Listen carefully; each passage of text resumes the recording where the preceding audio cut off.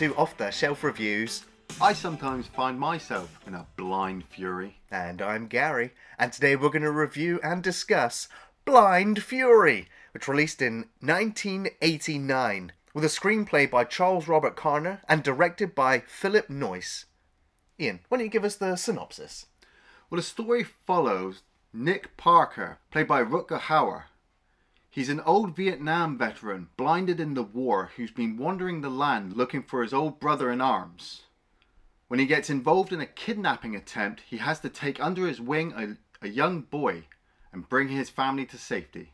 So this was a film that was kind of in development hell for quite some time. Right. It was one of the producers of the film that was really impressed with this Japanese saga of movies known as the Zatoichi series. And specifically it was Zatoichi Challenged that he was impressed by.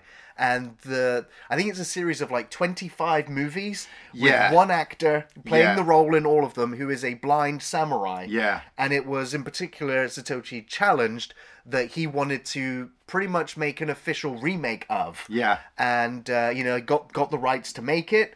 But then it was still in development hell. I think it went through 3 different studios, 2 different directors, 7 years of development, and 11 drafts of the script before they got where they were getting to.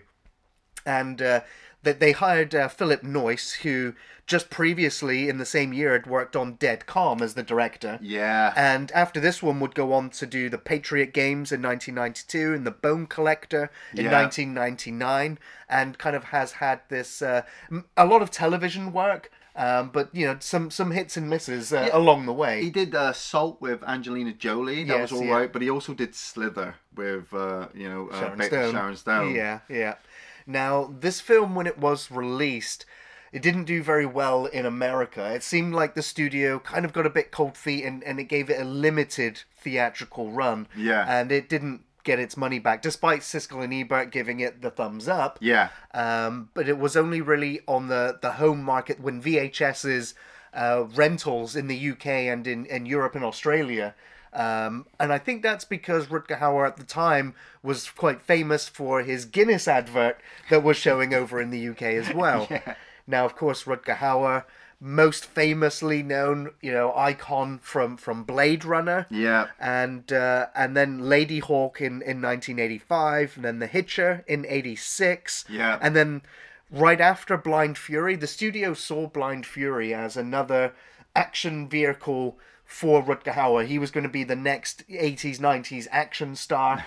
But every film that he was in after Blade Runner, it made less and less and less money. Yeah. And this film was meant to be the start of an entire 25 movie series starring Rutger Hauer. And of course, the film did so badly, it never got any sequels. And Rutger Hauer, he'd still continue on into The Salute of the Jugger in 89, Split Second in 92, Buffy the Vampire Slayer in 92, and then a bunch of middling stuff before Hobo with a Shotgun in 2011.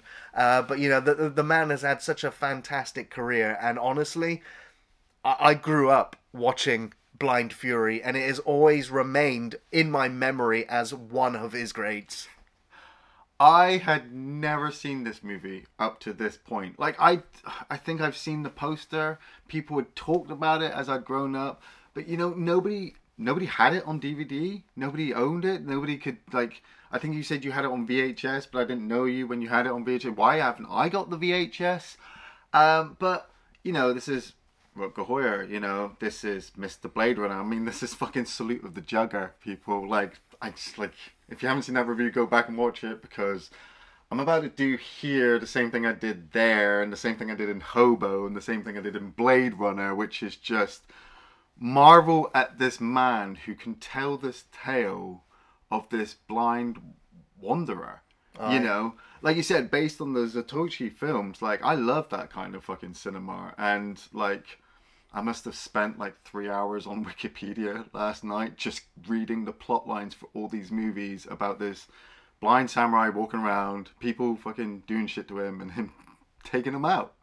And this movie's no different, but it is different as well because like you get the Vietnam War set up, and there's just just a radio playing over, explosions, and I kind of immediately could tell from like a budget perspective that it was kind of thrown together, and there's a couple of sequences that I don't think. Like, there's a sequence at the end I will say later on, which I'm like, what the hell happened there? But to start here, we see all these dead bodies and the radio going, is there any survivors? We're looking for, anybody from the fire base. And we cut to Rutger Hauer wandering through the swamp. Like, I don't really think it was Vietnam. He's it's probably Missouri or something. But he's blinded, and he's telling me this. He's been blinded from this battle. He's only armed with his knife left. He's making his way through the water, and it's just this whole new kind of sense. And that's kind of what I went with this film. I'm like, you know what? I'm just with you, man. Yeah. Yeah. Well, then he very quickly gets captured, tied up in this net. A net and in the water, like. And then they take him in. They don't just kill him. The Viet Cong, I guess. They take him in. They heal his wounds. Well, they try to. They patch up his eyes. Yeah. But they realize he's blind. And then I guess they've got a samurai master here. So I'm not saying samurai. No. He's very well trained in swordplay. Well, that's a machete. Yeah, he's got a machete there, and he immediately kind of starts to train, Nick in the art of using sound to take in. And Nick's a quick learner, so he's like, oh, snake, oh, hitting thing over there, and then. The montage. It's a montage. It's an 80s movie. It's a montage. It's telling us that he got trained by this master. And I love the bit where he was stood behind him. Yeah. And the two of them were kind of moving synchronized. I'm like, what else are you going to do in this world? Aye. Well, he soon graduates when he's able to slice the fruit in two or in four, and the whole village is celebrating him. I was like, the makeup on him's pretty good, the hair, the beard. Yeah. But then it cuts. I think it's like 20 years later, and he's back in America, and he's just wandering the streets. He's not a hobo. But I don't think he has a home. He doesn't. He's only got the clothes on his back, But we already get the comedy beats when he's walking and he taps his cane on the alligator, and he's just like, "Oh, good doggy," keeps on walking. You're like, okay, so we know this is a drama. It's an action movie, but it's definitely also a comedy.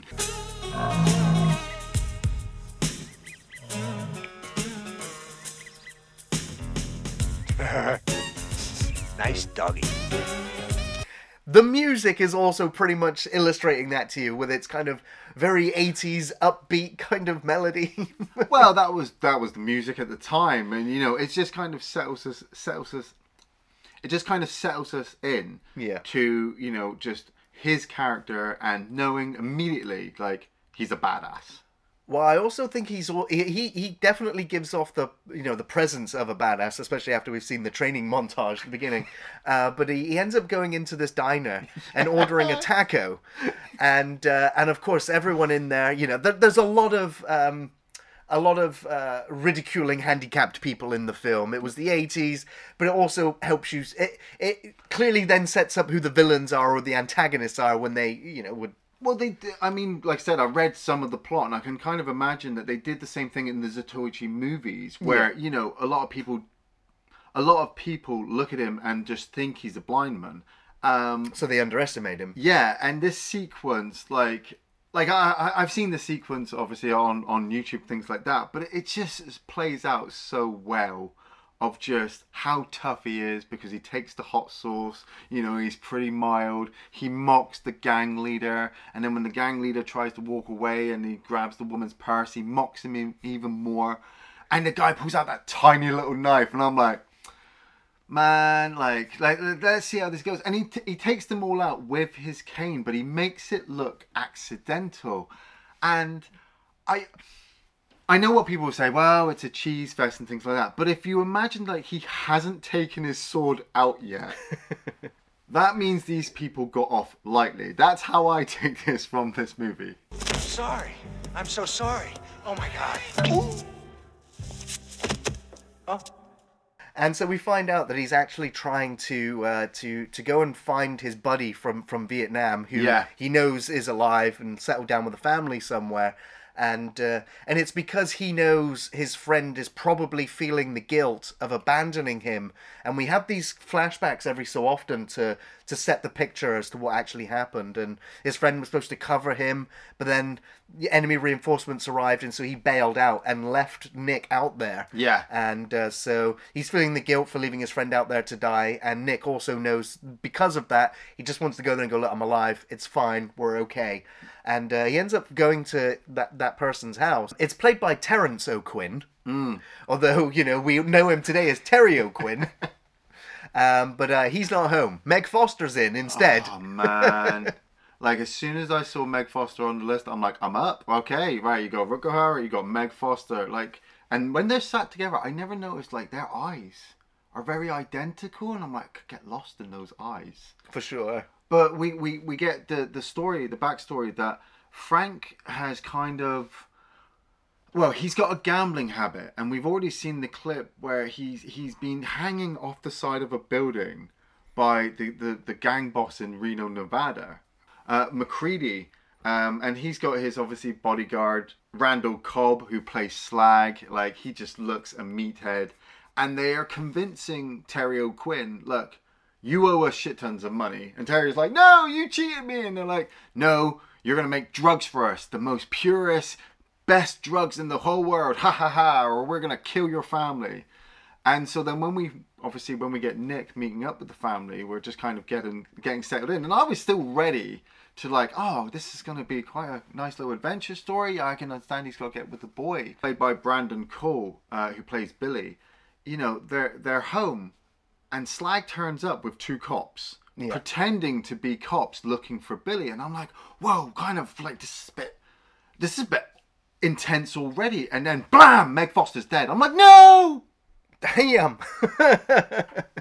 And so, you know, this is our first real now action scene where Nick gets out of his sword and he kills the black cop first. Takes that hand off, man. He cuts the guy's hand off. He ends up slicing Randall Tex Cobb. Yeah. But I was like, this film got an 18 rating. And although it's fairly bloodless, I mean, like the hand gets cut off, but there's no blood. Nowadays, it's nothing. But back in '89, going, oh yeah, kids, watch this movie about a blind samurai master. Oh my god, he's just cut a guy's hand off, like a big fucking deal. Yeah. I kind of think the film maybe got the higher rating, maybe more for the swearing. But then again, the blades. Swearing is damn good. But like, I did love it kind of just settled you into the fact that he uses sound to obviously find his enemies, and obviously Rutger Hauer's not really blind. And it is just playing onto that. But he plays that very well, He never looks any of the other characters in the eyes. He's always looking off. And, but the thing is, he's also so very expressive in his face. Rutger Hauer just has that face that he can just emote with very little exactly what he's thinking or doing. And he does it very well. And he did have like 7 weeks of training with a blind person to learn his handicap so that he could deliver the role well. And I think it comes across incredibly well researched and portrayed. And so even in the action scenes, the choreography here is not the best. Like, you're just like, man, how can these buffoons with guns not kill a blind man with a sword? Because he's a fucking blind blade master, man. And so Randall ends up jumping through the window to escape. He's like, with bullets! And he's gone. But did better not. It ain't gonna stop no bullet!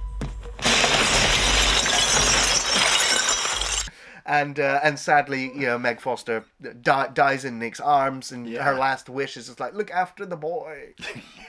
I was quite sad. I mean, and then obviously Billy being picked up by Nick, because Billy had been knocked out during the fight, and so Nick picks him up and decides that he's gonna search for Frank. But he doesn't really know, but he kind of I think Meg Foster's told him he's down at the gambling tables, which are quite close, and so Nick heads off.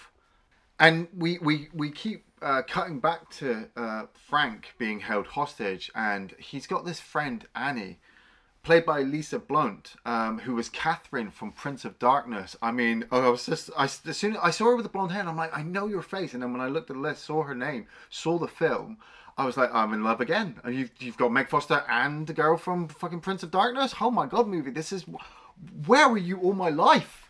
You know? But we've then got the build-up relationship between Billy and Nick where, you know, it's new for Nick to have a companion. He's always walked on his own. And he's pretty much kidnapped this child. But this child is a dick. From the moment he first meets him, when he's like, in the blind man's face, you know, and he gets caught out for it. And they get to the bus stop, you know, and they go inside, and then he's trying to explain to him, like, no, you can't go home. You know, Mum's dead. Your mum's dead. I'm going to take you to your dad. And of course it's pissing down with rain, and he's walking back to the bus, and Rutger Hauer slips in the water and goes over, and he just laughs at him. I'm like, you little shit. Then it gets worse. You know, just as the kid slips over as well. So Karma takes his ass out too. Karma takes his ass. But he's like, here, I in the store they gave me some candy, and he puts it in his mouth. Oh, and the sound effect is great because you literally feels like he's broken like 6 of his teeth. Yeah, biting down on it. The stone. Yeah, this. Oh he man! Spits it back in the kid's face.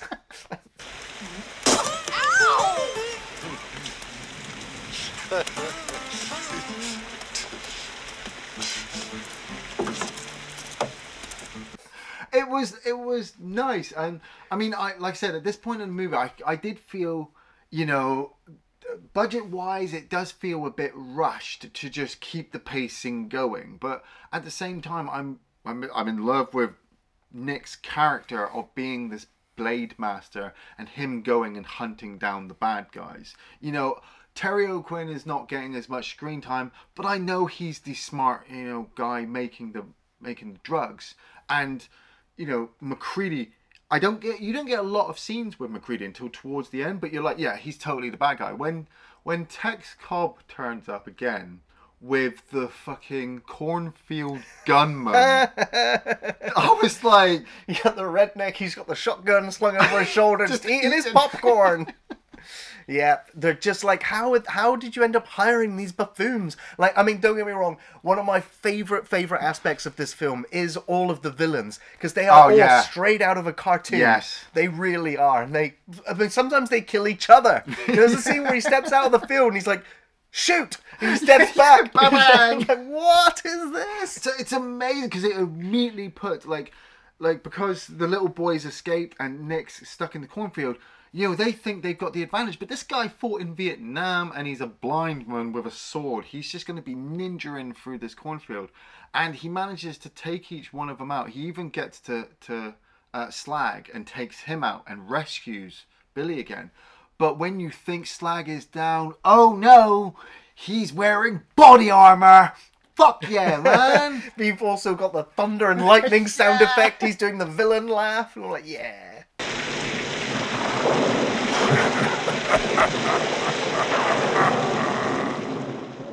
Billy and Nick, obviously, they kind of bond over like the camping sequence as well, where Billy kind of closes his eyes to start listening to the rest of the world and kind of, you know, relax himself with everything that's going on. And when they finally get to Frank's house, Annie is there to greet them, and then they're immediately captured. But they're captured by the Pike brothers. These are my favorite two. Tector and Lyle. Now, I was so impressed by these two guys, I had to immediately research them. And, I mean, Tector, played by Rick Overton, was one of the brownies from Willow. Yes. That's amazing. And then you've got Nick Cassavetes, who plays Lyle. I mean, he's the fucking guy from Face Off. He's the guy from The Wraith, you know, and the two of them are just such buffoons. And I like, Annie is a waitress, isn't she? And they're basically using her to get to Frank. Yeah. And now they're using her to get to Nick and the boy. And they're so excited that they've captured this blind master. But obviously, that's not going to stop Nick. He's a fucking badass. He teaches Billy how to get the ropes out, which is that's a really good idea. If you ever tie behind, you know, just bring your arms forward and just try and turn them. You know, remember that. That's how the ninjas do it. And they set fire to it. And he gets his sword thrown out the window. Yeah. And he tells him to start counting. So yeah, they end up starting a fire in the back, and they pull over the truck. They open up the back, and he gets the fire extinguisher into his face. They get knocked out, and then they're on the run, and they end up taking over the van to escape. They end up going back to pick up the sword, but then those two buffoons end up starting a whole chase, and it turns out that we've got Nick Rutger Hauer, blind man, driving this van through the busy streets, and while Billy's navigating because Annie can't see either because of her glasses. Oh, it's amazing. Is that awesome moment where the guy's like, "What's wrong with you driving? You blind?" Yeah. So yeah, what's your problem? Yeah.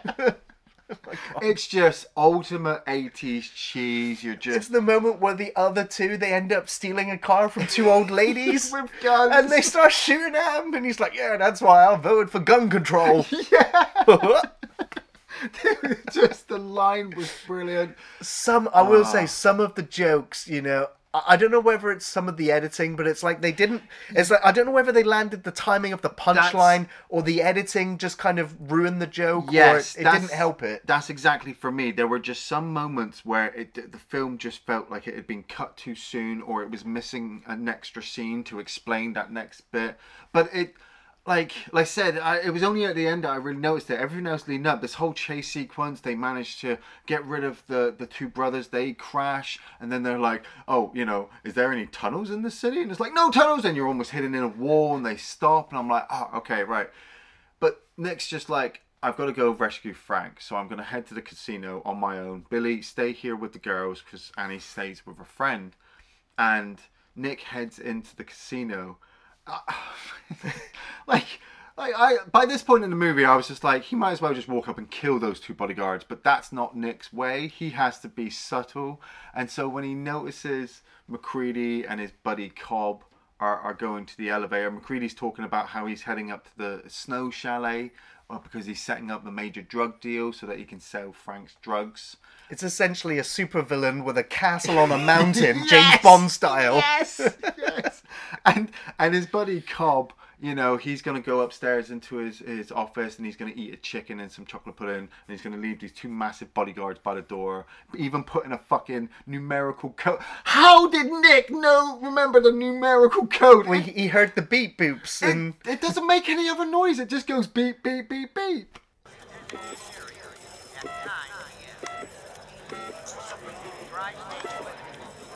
Have him send me up some roast chicken and chocolate pudding.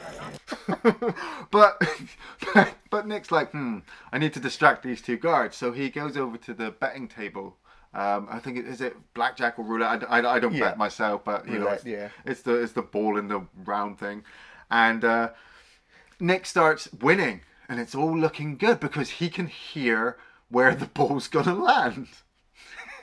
Well, it turns out, the casino are scamming and cheating because they've got magnets and receiver data things, and so he can hear that. He hears the change of the ball when the guy comes over because the house wants the money back. He hears the beep beep of the machine, and his sword work is so good. When you really look at it, it's not tight. Rutger Hauer is not fucking Neo on strings, leaping up and moving in bullet time. Was it MacReady even says it once? Get me Bruce Lee. But Bruce Lee's dead. Well, get me Bruce Lee's brother. I'm like, yeah, that's what we've got here. This is Bruce Lee's brother. And Nick leaps up onto the table and he slices the guy's shirt and it opens the pocket and he literally just starts a riot. Because everyone's like, look at what they've done! They're cheating us! They money! So he ends up running away. He ends up, does he break the door or he breaks the receiver? He remembers the number, so he beep beep boops his way into no, it's the later elevator. On. He cuts the handle off the door so he can escape. Right. Yeah, he gets into the elevator. And then the brothers, the Pike brothers have turned up and they get the bodyguards to come with them into the other elevator, and the elevator goes down to the basement because there's a joke that they hit the buttons too early, which I was like, duh. But when they finally get up to the top, he jams his sword into the numerical sequence because he's already taken out the two giant bodyguards that are up there as well. Yeah, he is amazing. He walks into the office with Cobb and he's just like, "Where's Frank?" And Cobb tries to pull out a gun, and Nick is so fast he just slices his eyebrows off. His eyebrows just like Brilliant. Bruce Lee's brother, man. And so Nick does eventually catch up with Frank, and they have the whole reconciliation, and then he's like, what the hell have you gotten yourself into now? I'm going to help you, basically. And it all leads, basically, to them having to go to that ski resort thing. Well, yeah, to go and infiltrate this overlord's mansion. Well, they set fire to the lab, and then when they head back to where they've left Billy and Annie with her friend is dead, and they realize they've been captured. Yeah, has taken them, and McCready's just like, look, come up to my giant fucking. I didn't realize it was a giant hideout. I was just like, oh, they're in Aspen. Like, I didn't know where they were. 1 minute they were in Vietnam, next minute they were in kind of Miami, Florida, I think, yeah. Mexico, and then they were in fucking mountain range. And they're going up there, and they have this lovely buddy moment here, which is kind of ruined in a minute. Like, they have this beautiful buddy where Rutger Hauer is just like, look, Terry O'Quinn, I know you're a good actor, but you're not as good as me. And Terry's like, I know, but I've made some Molotovs, so maybe we can kind of get together. And he forgives him for leaving him, because like those shots with the flashbacks, those were so low budget. But this shows what you can do with low budget. 8 or 9 guys in a bunker, make it look like a firebase has been attacked, and then just have Terry O'Quinn run off into some flashing lights, leaving his buddy behind who gets blinded, because you saw it at the beginning of the movie. The shootout in that fucking elevator, man. No, I was like, how many weeks ago did Predator come out before this film? I was only a couple of years, because it is just a bunch of dudes firing guns into some metal. It's like, just replace the trees now with the ski elevator. It's like the whole lineup is everybody that Nick has fucking pissed off in the last hour, all stood there with guns. It's literally like, it's almost a minute of non-stop gunfire before they open up the doors and go, they're not in here. They went for a hatch in the ground. I was like, wait a minute. Wait, what?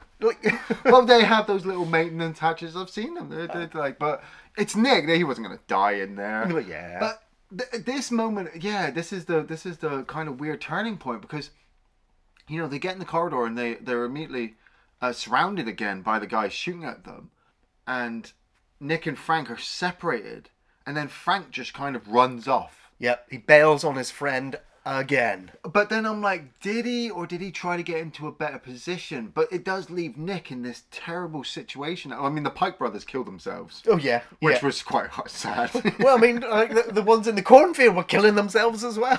So killing each other. Like the Pike brothers. Shoot him! Okay! No! Nice shooting, Victor! Hey now, come on, brother Lyle.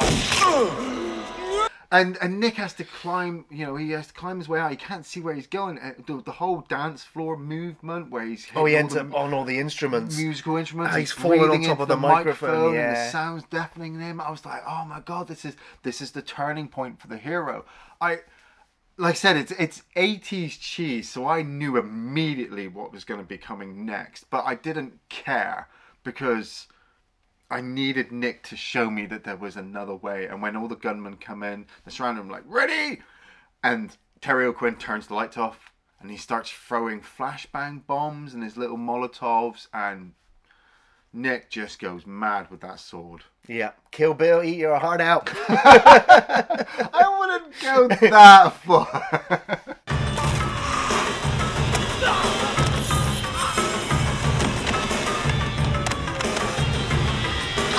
But it was just dead, guy dead. I'm just like, this is just brilliant. I even enjoyed Cobb's, where he got it to the nuts. Yeah, just sliced right up. And he takes his hat off as he's going down. Oh, man. Now, again, I'd say it's a very bloodless movie. The only thing that's bleeding is the sword. There's just no blood anywhere. I mean, it's very clean. But it's a cool sequence. Now, that there was all pretty much the end of the film originally. Right.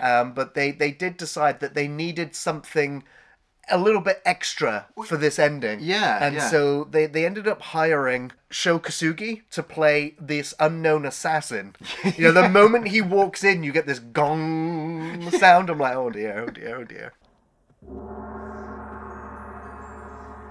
This end sequence, I was like, there's some things missing, because like McCready's been setting up this drug deal, and then the guy just walks off, And Slag's like, I'll take care of it. And he just walks off. And I'm like, what? And then when we get this assassin sequence, like, it's well done. Well, I thought so. It's like it shows because Rutger Hauer, for the most part, is just flailing a sword around and killing people, but he's not actually had a fight with the swords. And so for me, it's one of my favorite scenes in the film because it really showcased that he did this training with the sword, and it actually shows. I thought the choreography was pretty decent. Well, it's definitely coming across from the assassin master, who's he leads the fight, but you just know he's gonna. He's going to go down, but he'll electrocute it. Like, yeah, in the bathtub or the sauna. Like, flashback to the beginning of the movie where he had to slice the pineapple off, and this is the same thing.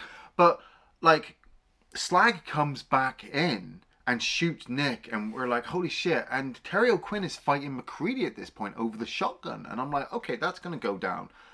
But Nick manages to disable Slag, like, RoboCop has nothing on this ending. Neither does Masters of the Universe. Like, he takes him out, knocks him out the window, and slices him so that the body falls in half. It's like Darth Maul. Before Darth Maul, it just falls apart. I'm like, that's so satisfying. Yes. This bad guy is done. But you don't see what happens to MacReady. It literally, after Slag dies, it fades to when they're getting on the bus. And I was like, so did MacReady get arrested? Did he get shot? He must have killed him. Well, that's what I assume, but like, that's what I meant by the editing. Like we said, it just felt maybe they took too much out to not explain, just to keep the smoothness of the movie. We didn't need to see MacReady taken out after we'd seen Slag taken out, after we'd seen the assassin taken out, where it's just a given that he's been taken out. And this ending kind of was a bit sad for me because I did want Blind Fury 2. Blind Fury 3, where him and Billy, like, I don't know, go to a theme park and there's terrorists, or they're on a plane and there's fucking snakes, and Nick just has to but he doesn't. They're getting ready to get on the bus and he drops his ticket. Yep. And Billy's just like, no, Uncle Nick, I need you. And Uncle Nick's like, I'm very fond of you, but you need to be with your father. I'm sorry, I'm walking down the road. I'm the lone gunman, out on the west. I'm the lone samurai. Loneliest hobo. And I have to, I have to go my own way. Yeah, just gotta... But it does harken back to a scene earlier in the film where I think the kid's crying, and Nick explains, like, because of his blindness, because of the damage to his tear ducts, he can't cry. Yeah, real men cry. That's what he says. So I was like, yeah, man. And so we see the sequence where he's gone down underneath the bridge, and the kid has thrown this dinosaur. Toy that he's had, and he doesn't hear it hit the ground. That's because Nick's managed to catch it out of the air, and he turns to walk away again, and we can see that he's crying. And it's just like, so he's it tells you everything. And of course, walking off down the long road, away from us, it leaves it's that typical Western ending, and it works. Western Eastern ending. I mean, it works. Like in the original, he walks off and makes 24 extra movies. Yes, William, what were your favourite scenes from Blind Fury? Oh man, I just like so many. Like, the diner was amazing. The cornfield was amazing. The battle sequence with Tex Cobb was just amazing. Like, I know it seems silly sometimes when people say, like, look, you like this movie, but you didn't like this movie. It's a state of mind. It's a place where you are, and when you're in a mood for a Rutger Hauer movie where he's got a sword and you're after, and you love blind swordsmen just wandering the land, fucking taking out bad guys. Everything in this movie was just top notch. One of my all-time favourite sequences is going to be the elevator sequence with the Pike brothers, where one of them goes shit and one of them goes fuck, and then the both of them go shit fuck. Shit fuck. Shit fuck. Yes, that was the most quotable line in the movie for young me and my brother growing up. It's amazing. It's just, Meg Foster, beautiful. Annie, beautiful. The car chasing sequence, just, I suppose, like I said, the only thing that throws me off is I don't know what happens to MacReady at the end, but it's taken out by an assassin who falls in the hot tub and Tex Cobb getting sliced in half. Gary? Hell yeah, yeah. I love the training montage at the Yeah. beginning. I love the hot sauce when he turns to him and says, "If you got something a little bit more macho," it's like, yes.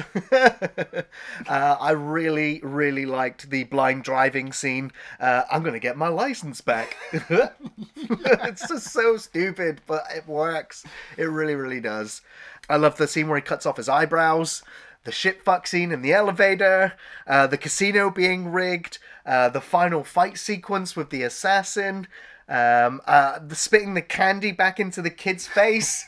Like, there's so many great moments in the film. It's literally hard to keep up with all of them. Ian, do you recommend Blind Fury? I totally recommend Blind Fury, and I also recommend that this movie deserves not only remakes but sequels. It just needs to be just done. Different people need to play this character of the swordsman. Nick is just the badass. I mean, I don't think anybody would ever top Rutger Hauer, but they would have that to go by because he's just so good. It's like a warm blanket. You know, I know I'm kind of biased towards Meg Foster, and I'm kind of biased to Annie as well, because I do love the ladies, but it's just the action sequences are great. It's a total 80s cheese fest. I mean, do it. Yeah, I'm definitely going to be recommending Blind Fury. It's a classic, a Rutger Hauer movie, you know, with the right level of action, comedy, and drama. I am very biased in my review here, as this was a must-watch in the 90s, one of my favourites, and a film I've never forgotten about. The main reason to watch this is for Rutger Hauer.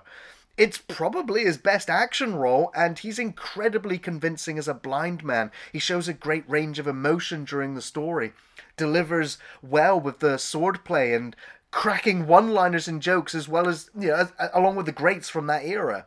The supporting cast are all serviceable, but the villains especially are memorable, mostly cartoonish, completely buffoonish, while still remaining threatening. The score and sound effects feel a little bit dated, but still evoke the right feel, often comically. And it's also got a rushed pace at 85 minutes, but it doesn't feel lacking or without substance, and it has a satisfying conclusion. The 18 rating seems a bit high, as it's a fairly bloodless but contains a few severed limbs and mostly bad language, but there's no sexy stuff. No sexy stuff. It's almost a kid's movie, and well, for me it was, and I'll always treasure this often forgotten and overlooked classic. Give it a go, you never know. Thanks for watching Off the Shelf Reviews.